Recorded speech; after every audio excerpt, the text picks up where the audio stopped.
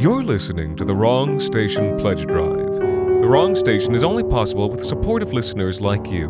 Become a subscriber today by visiting patreon.com/thewrongstation. You'll receive access to bonus episodes, behind-the-scenes discussions, our new book club, and so much more. Today, The Wrong Station is proud to present Barmbrack, written by Alexander Saxton and performed by Oliver Smith.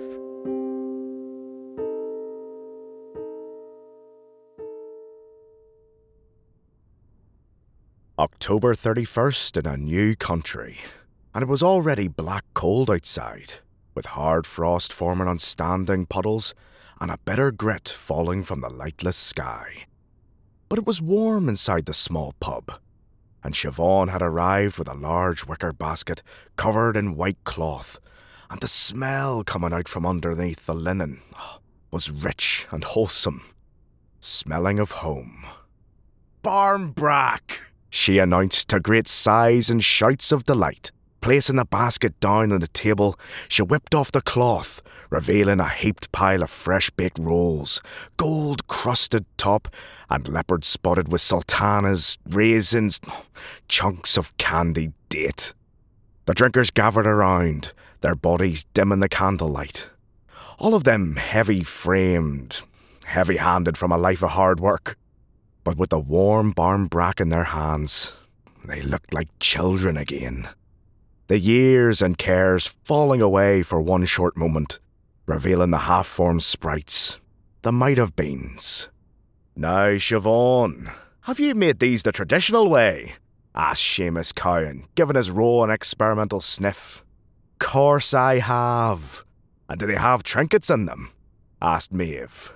"Some do, some don't." She held up one of the Barmbracks. 20 loaves, she informed them. "One of them's got the coin baked into it. One of them's got the ring. You got the coin, you'll be a rich man this year. You get the ring, you'll be married before the year's done." "What about the rag?"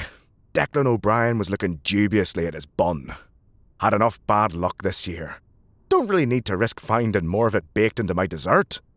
"Well, none of us do." Siobhan was a steady and solid woman, kind and orderly in her ways. "Figured it was hard enough without the Barmbracks making it worse, so I left out all the bad prizes this year. No rag, no stick, just the coin and the ring." "Well, what about the pay?" asked Maeve. "No pay either. Don't need anyone else getting poor in this community." "No, you've got it wrong," said Maeve. "That's the bean, not the pay. The bean's the worst one, and the pay's the best. Everyone knows that." "I thought the pay was the bad one," said Seamus Cowan. "It's not exactly worth as much as a coin, now is it?" "Worth a hell of a lot more if you ask me," said Maeve. "Pay means you're not getting married this year." That got a general laugh, except from Seamus Cowan, who frowned. "Well, what's so great about that?" he asked. "I'd like to get married."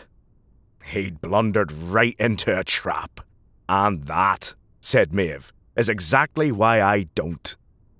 This earned another general round of applause, and Maeve made a few mock bows while people tossed small coins at her. "Either way," said Siobhan, when she didn't have to raise her voice too much, "there's no pay and no bean either. There's nothing in these loaves except for flour, fruit, a ring, and a coin. And a bit of cream for richness." "Well, if you say so," said Declan O'Brien, still looking at his bread like a possible enemy. A bit of a born loser, people said about Declan. He was a scarecrowish man, with a ragged black coat, and lank hair greying prematurely.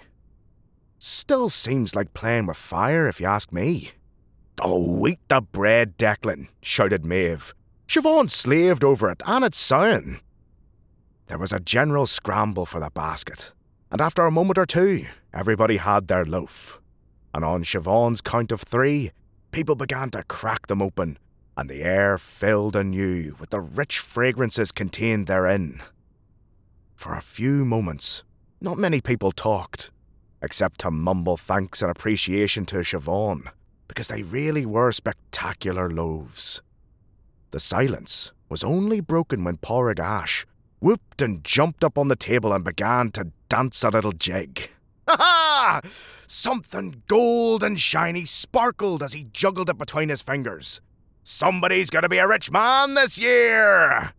A chorus of laughs and boos and congratulations and mild curses was broken when Maeve shouted, "Oh, piss!" revealing despondently to the room that she'd found the ring in her loaf, and moreover, that it fit her perfectly. "Oh, good," said Seamus Cowan. "Well, I guess that makes things simple for us, eh?" For once, the wave of general laughter went against Maeve, and she scowled, folding her arms and retreating to a corner. When relative silence fell, Declan O'Brien raised his voice at last. "Ah, Siobhan," he said. "I don't suppose you could tell me what you've baked into my cake?" The room went silent as he raised the two halves to show him. Siobhan turned pale as milk. She stammered. "I didn't put that in there." And a chill passed through the room as they saw what he was holding, for they all believed Siobhan immediately. She was a kind and steady woman, not the sort to play pranks, and less so the kind to play a prank like this. A small and armoured thing was baked inside of Declan's loaf, with a pale body and segmented legs, and a long, straight stinger that thrust obscenely out from its abdomen, small enough to fit in the palm of your hand, large enough that the weight of its cool, clicking body would drive its bristly hairs into your skin. "A creature of the desert," Declan murmured, bending close. "Like us, a stranger in a new land." Then he glanced up at the crowd. "You don't suppose it's an omen of anything, do you?" And as he waited for some reply, the creature suddenly shook itself to life and scuttled onto his bony wrist and stung him right in the blue vein of his forearm. The whole stinger went in, nearly 2 inches deep. Then the creature was lost inside his clothes. "Ah!" he exclaimed, as everybody shouted, jumping backward to their feet. "I suppose an omen after all." Then he fluttered up his eyelids, leaned back in his chair, and died. When the shock had passed, and their frenzied search for the lethal creature had ended fruitless, they all sat back in their chairs and drank ale and picked at their loaves in silence. Siobhan was sobbing in the corner, and Seamus Cowan was doing a half-hearted and ineffective job of comforting her. Maeve was the first one to speak.